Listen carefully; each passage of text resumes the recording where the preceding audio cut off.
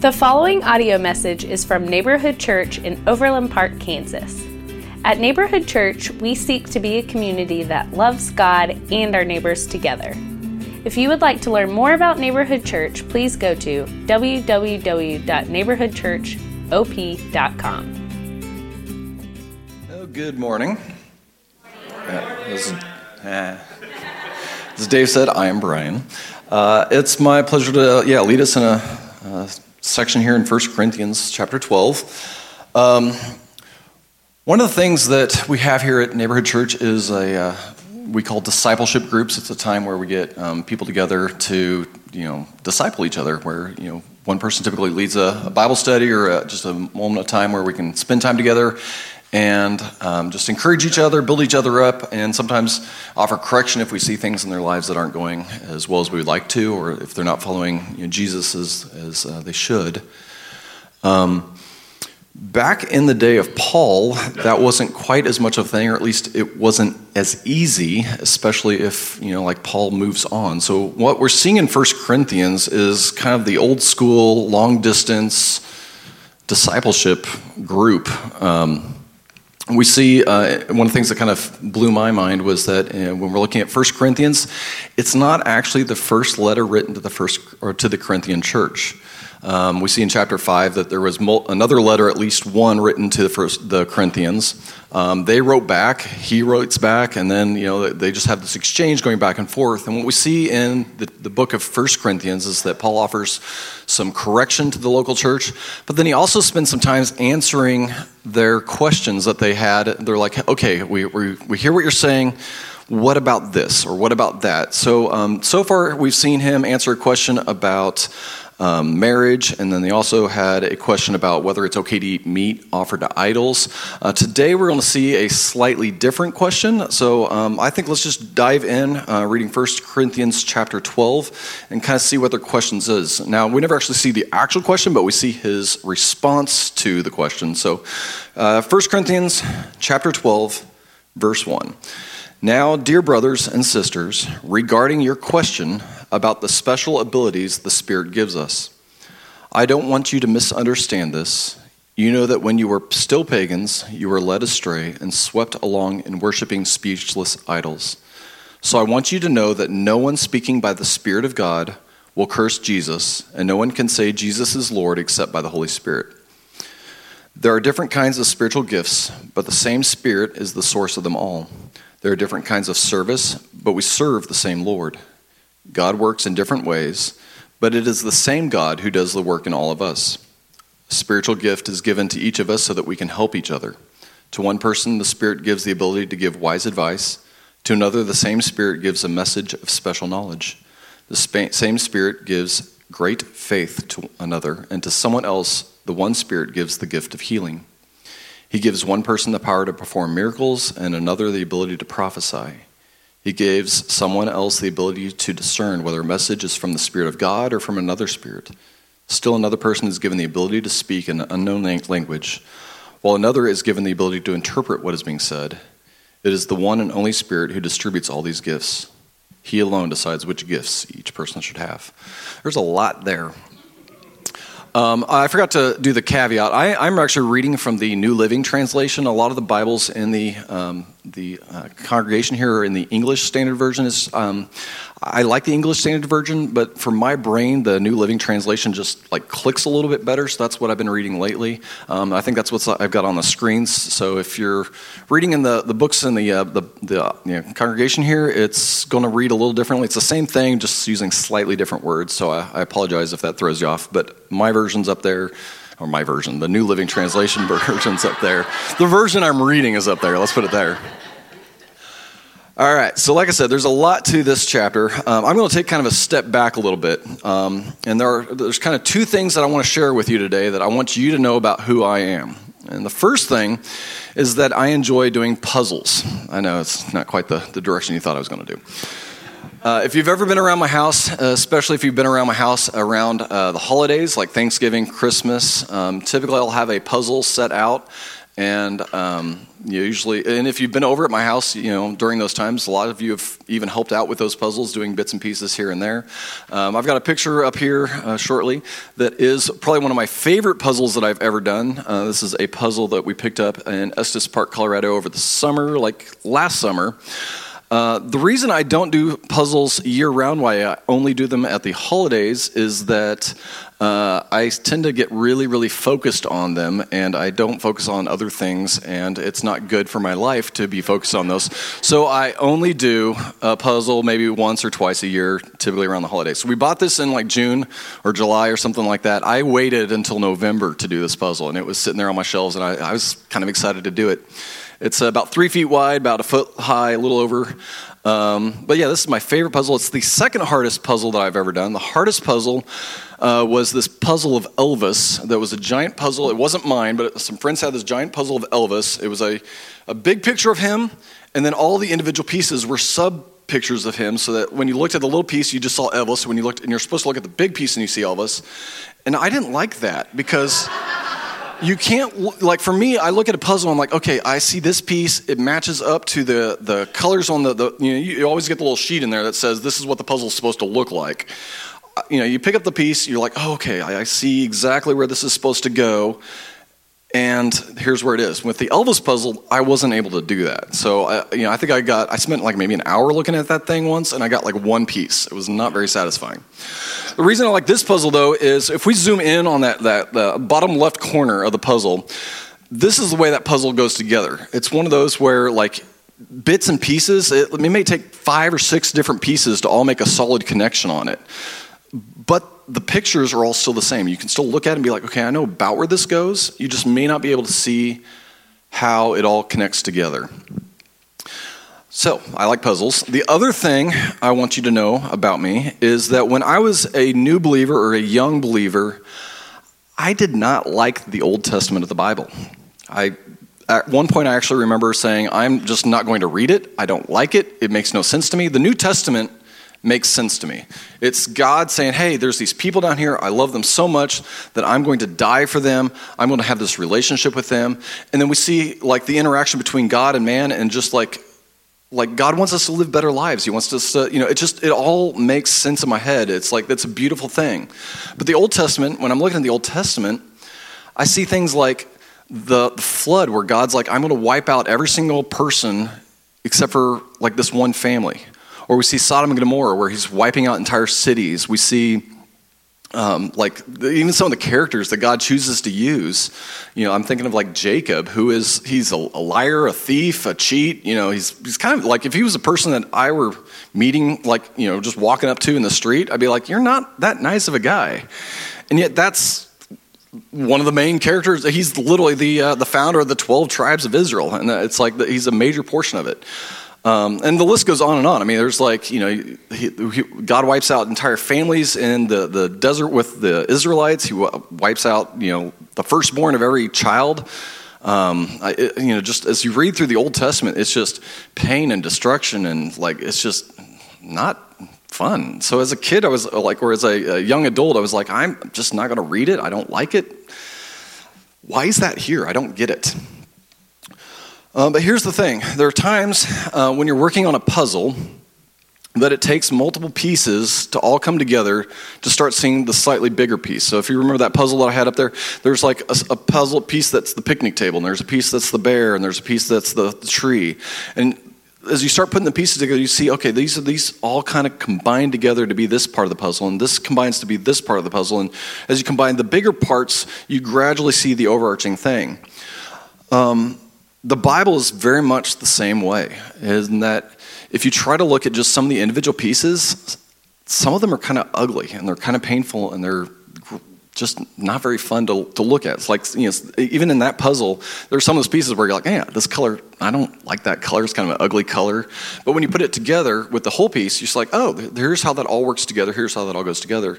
So the Bible as a whole is kind of like a puzzle, in that when you look at the individual pieces, some of them are not something that we as humans are like, oh, I like that. Some of the pieces are, as humans, it's really painful to look at. But when we start combining it with the bigger pieces, and the bigger pieces we can see the overarching plan of the Bible and see the overarching work of God in earth. And it's just a beautiful thing when we actually start seeing the whole piece together. So my first point that I want you guys to learn today, and this isn't directly from our passage, is that we should know the big picture of the Bible. So let's talk about it a little bit. We're just going to go, like the grand puzzle piece. What is, when we're looking at the big picture, the big puzzle combined together, what do we see with the Bible?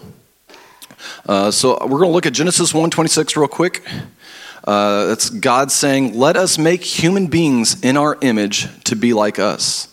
And we talked about that in Genesis when we went through Genesis a while ago. But this whole idea of being in our image, being like us. God is this holy and perfect being, and he made us to be holy and perfect beings. And we see in the Garden of Eden that humanity interacted with God on a regular basis, and we see that that's what God's ultimate goal for us as humans is to have this relationship with God. But Adam and Eve, unfortunately, sinned, and we talk about sin at this church as being something that we say, think, or do that goes against who God is. And when you think about that definition, it's really quite powerful. So sin is the things that we do that go against who God is in his very core, in his very nature. In essence, we're saying the pieces of you that make you holy and make you perfect, that make you loving and kind, and that are everything good about God. When we sin, we are directly saying, I don't want a part of that. And as a result of the first sin, we see in Romans that all men have sinned by one man sin entered the world, and through all that everyone sins. We all sin, unfortunately. It is all something that we do, and the wages of sin is death. The Old Testament is the story of how God interacts with humanity when he is holy and we are not. The big picture of the Old Testament is God says, okay, if you guys had this relationship with me and you said, I don't want any part of that, what can we do moving forward? And God's like, I've got a plan, but let's see how you guys can do with that. And so in the Old Testament, what we see is lots of pain and destruction, yes, but we also see God saying, okay, in order to have a perfect relationship with me, a long-term relationship with me, here is how you would have to live.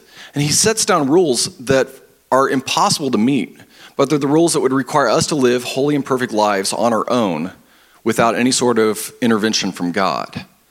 And what we see is nobody does it at all. There is absolutely nobody that makes it.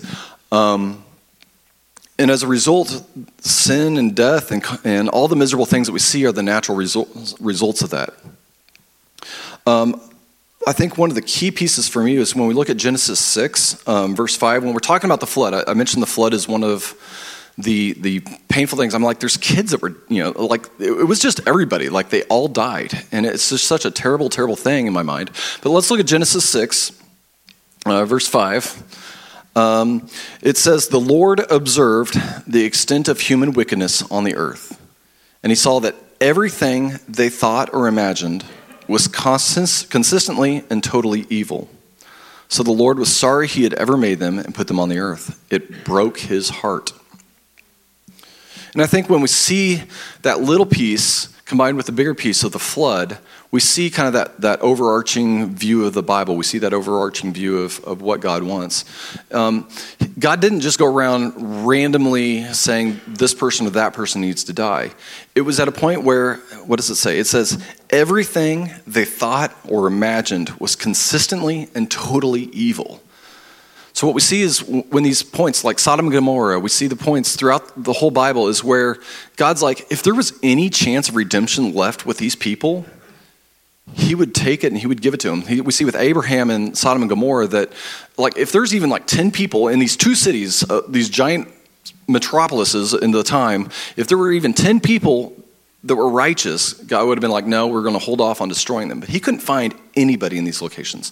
During the flood, every thought that these people had was continually evil. and it broke his heart. But as opposed to letting that sin pervade and the sin continue, God's like, I'm going to wipe these people out so that that sin doesn't continue to affect humanity and that everybody would then have the consequences of that sin.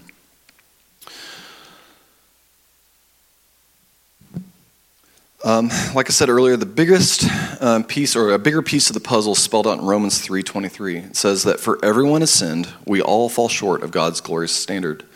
There's no one who's good, but God still seeks that relationship with us and is willing to use even sinful people in his goals. I mentioned Jacob earlier.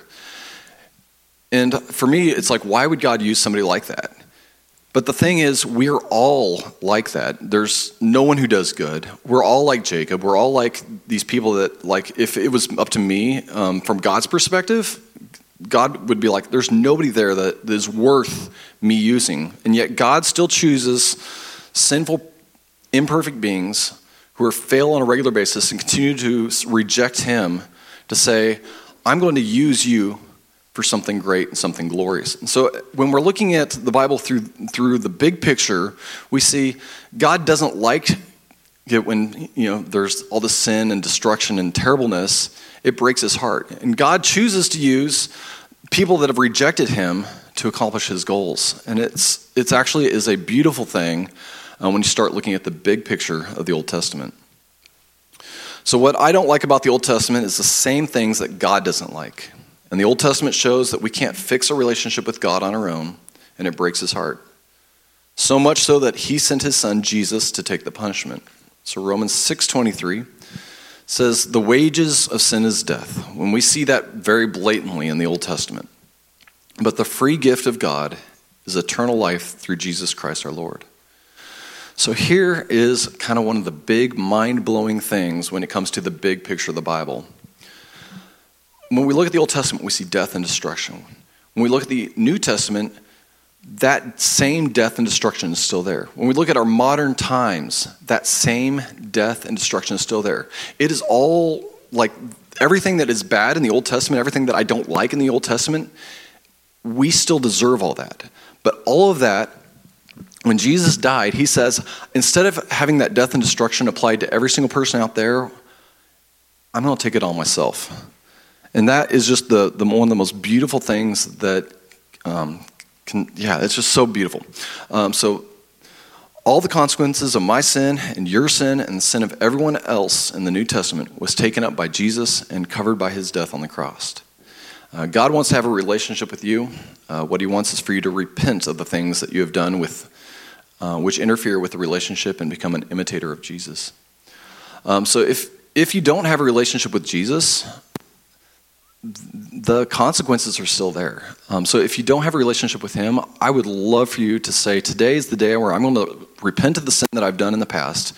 I'm going to choose to follow Jesus as my Lord and Savior and say, I want you to be responsible for all the sins and the bad things that I've done. And God, when you do that, says, I don't see the bad things in you anymore. I see that relationship that I want with you. And then as a result, he starts having that communication and that relationship with you. We talked last week about communion, about how Jesus started it. It was one of the questions they had.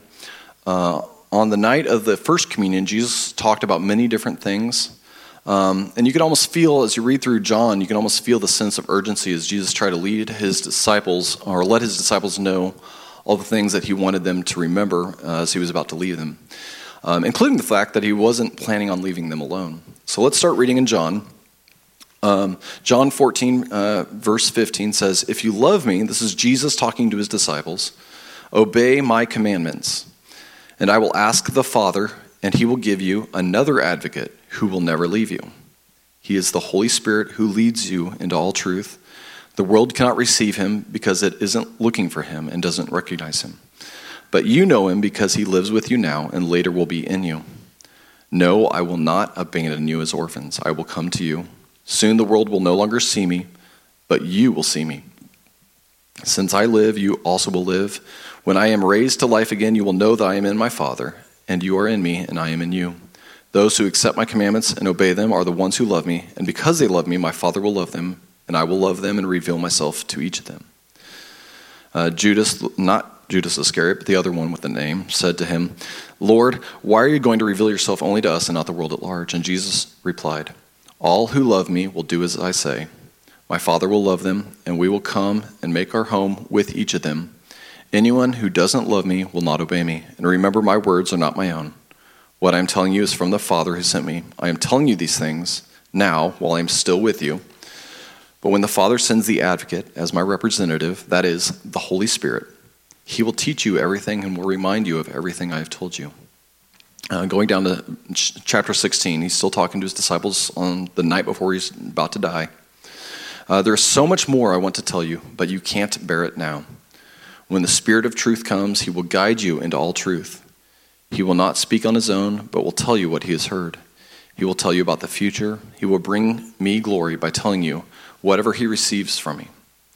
All that belongs to the Father is mine. This is why I said the Spirit will tell you whatever he received. Whatever he receives is from me." So when we look at the Bible as a completed picture, we can see the evidence of the Holy Spirit. The Holy Spirit was present at creation. He was present with the prophets and the messengers of God in the Old Testament. He was responsible for a collection of books by many different authors over many different years, telling a story in many different pieces that all fit together in a cohesive love story between God and humanity. The Holy Spirit was present in the early church.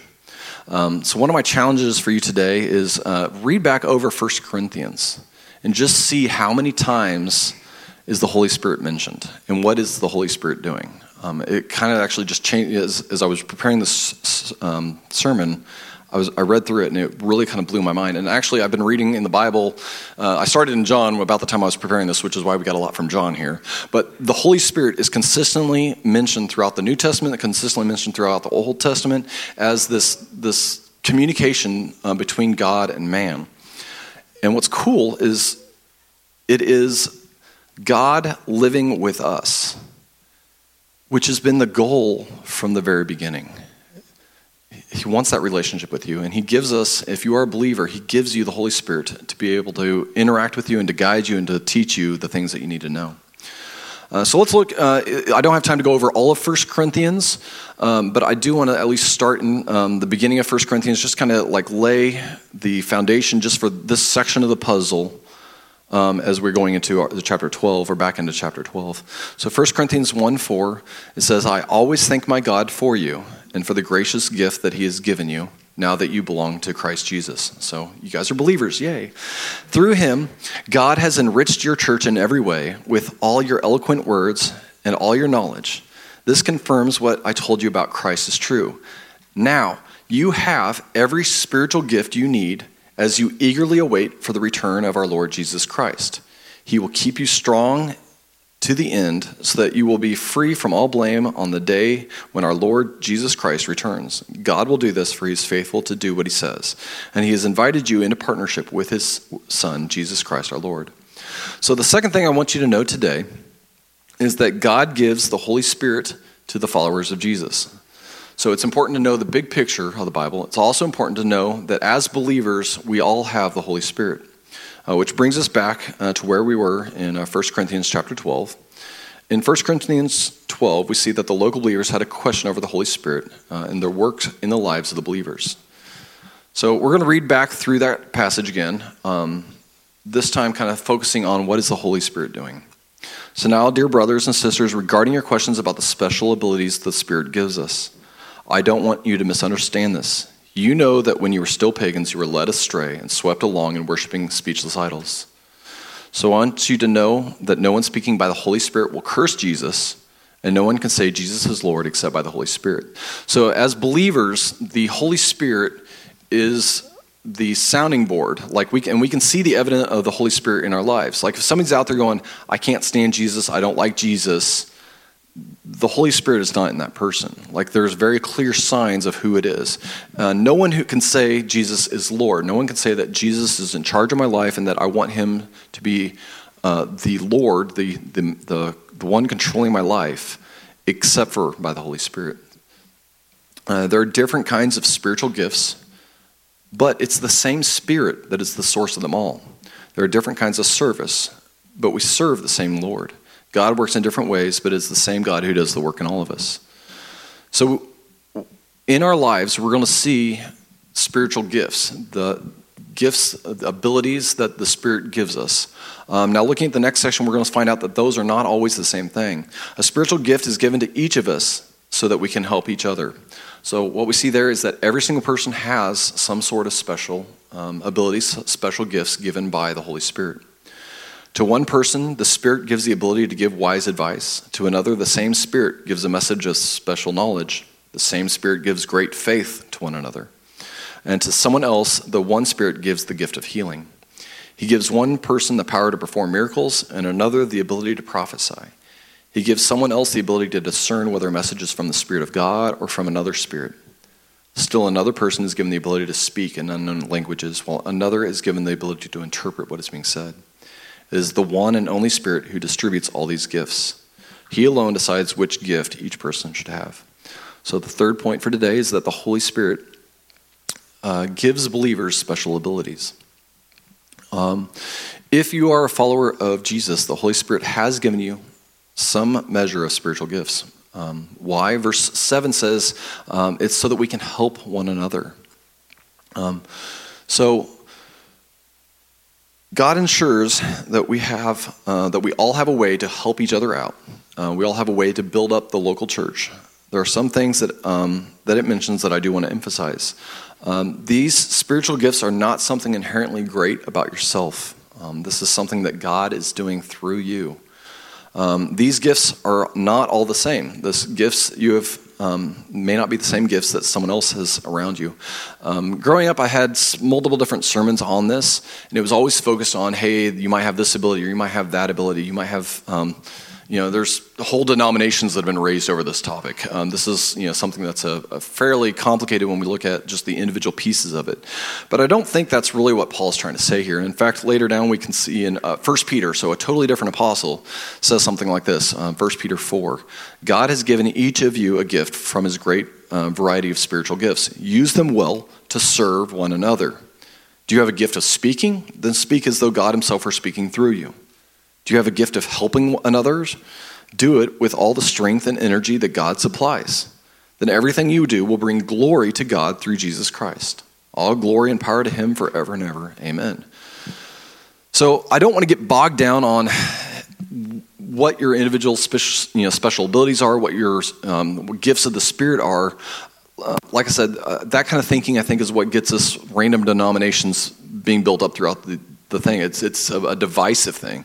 And what I see here is God saying, hey, if you are a follower of me, I'm giving you that personal relationship with the Holy Spirit who will communicate with you on a daily basis. Jesus will intercede with you so that when God looks at you, he doesn't see the sin. And God is like, we're having this perfect relationship with you with all three parts of the Trinity, all working together to have that relationship with you. And what you get out of this is some way to help people around you. And so it kind of does a little introspection, being like, well, yeah, it's really easy to say, hey, I don't really have anything that I can do or anything that I can bring to the church. I mean, look at all these people. I mean, look at Brian up there. He's preaching. This is not something that's, I spend a lot of work at this, but this is not, like, I'm not a special person. There's not anything inherently great about me being able to get up here and do this.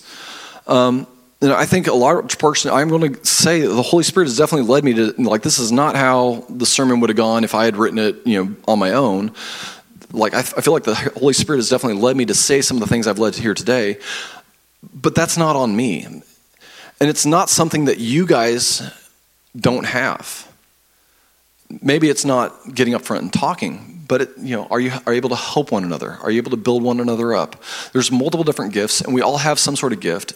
And so as we go from here, I do want you to focus on, what is the Holy Spirit doing in my life? What are the manifestations of my relationship with Jesus, with God, with the Holy Spirit? How is that coming to light in my day-to-day actions, especially as I'm relating to other believers? Because it says it is to help build up the church, help work with the church.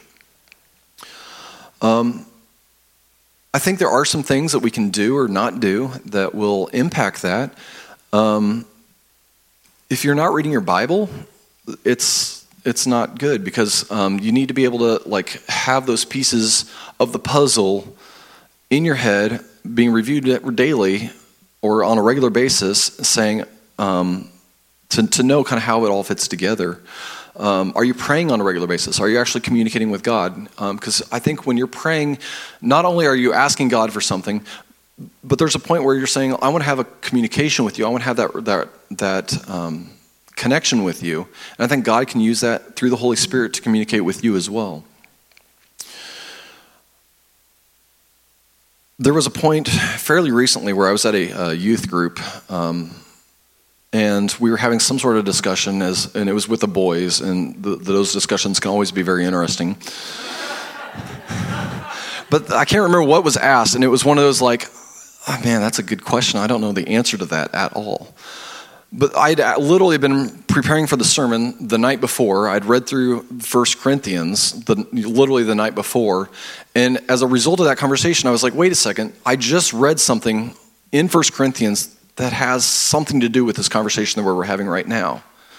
Now, if I hadn't been reading my Bible, then I would be like, I don't know, that's a really good question. But because I had been reading my Bible, the Holy Spirit was able to say, Brian, do you remember that passage that you read? And I wasn't really paying attention to this passage. I was just kind of like skimming through, okay, what's the basics? What am I, how does this all fit together in the puzzle of 1 Corinthians? What is the overarching picture of 1 Corinthians? I wasn't really paying attention to this one section. But the Holy Spirit, the next day as I was dealing with the youth, was like, hey, Brian, do you remember that? And I was like, oh yeah, I read something about that. And I had to sit there and be like, I don't remember where it was. So I sat there and was Googling, okay, 1 Corinthians, where does it talk about this? Because I wasn't really paying that close of attention. But because, the Holy Spirit was like, hey, do this, I was able to Google it. And I was like, hey, this is a really, really good answer for the discussion that we're having right now. And that's what I want to encourage you guys, is if you're in your Bible, if you're praying, if you're looking at ways to serve each other, if you're looking at ways to help each other, if you're looking at ways to be a church, be a unified body, that's when the Holy Spirit can do great things in your life. So closing thoughts, I just want to ask again, what is the Holy Spirit doing in my life? And is the Holy Spirit doing things in my life? If not, why not? And I want you to maybe just have some time of introspection and maybe just some prayer and talking to God about that. Am I putting myself in situations where I can be used by the Holy Spirit? So am I reading the Bible, spending regular time in prayer? If all you do is you come here to the service and be like, hey, I'm here for an hour or an hour and a half or however long Brian decides to speak today, and then go home and don't do anything else with the church, don't do anything else with the other believers, what is there? Because the Holy Spirit is specifically going to be used in situations where it's with other believers in your life. So I'm going to encourage you also to spend time with other believers and finding ways specifically to help them. And then just as I want to once again, if you don't know Jesus as your Lord and Savior, if you haven't said, I want to follow him and have his life, I want to be an imitator of Christ. So initially we were all in the image of God. That's how we were created, but sin broke that. And we rejected that image and we said, I don't want to be a part of that. If at any point in your life you've never said, I would like to be an imitator of Christ and follow him and try to live a life as he would live it, then I want to encourage you to do that now. And I'm not going to say just because you've said a prayer that you're just there. Because being an imitator of Christ is something that happens on a daily, regular basis. You can make the commitment, but it's a lifelong following of Jesus. Just hopefully you guys got a little bit of an idea of just the overarching view of the Bible, just how beautiful it is. So the Old Testament is not just an ugly thing. It is ugly in ways, but when you combine them together with God's connection with all of humanity and just the way that he uses imperfect beings, hopefully you guys got just a little bit of idea of that. And not only that, but just the Holy Spirit working in our lives and just the way that happens. Let's pray. Dear God, I want to thank you for today. Just want to thank you for this group of believers and people that are here at church today. And I just want to confess that I don't always live a life that is glorifying you. I'm not always a good imitator of you. Pray that I will be. And I just pray that we as believers here in this congregation will be. And I just pray that as believers that we want to be used by the Holy Spirit, that if there is something you want us to do, just pray that you will guide us to do that.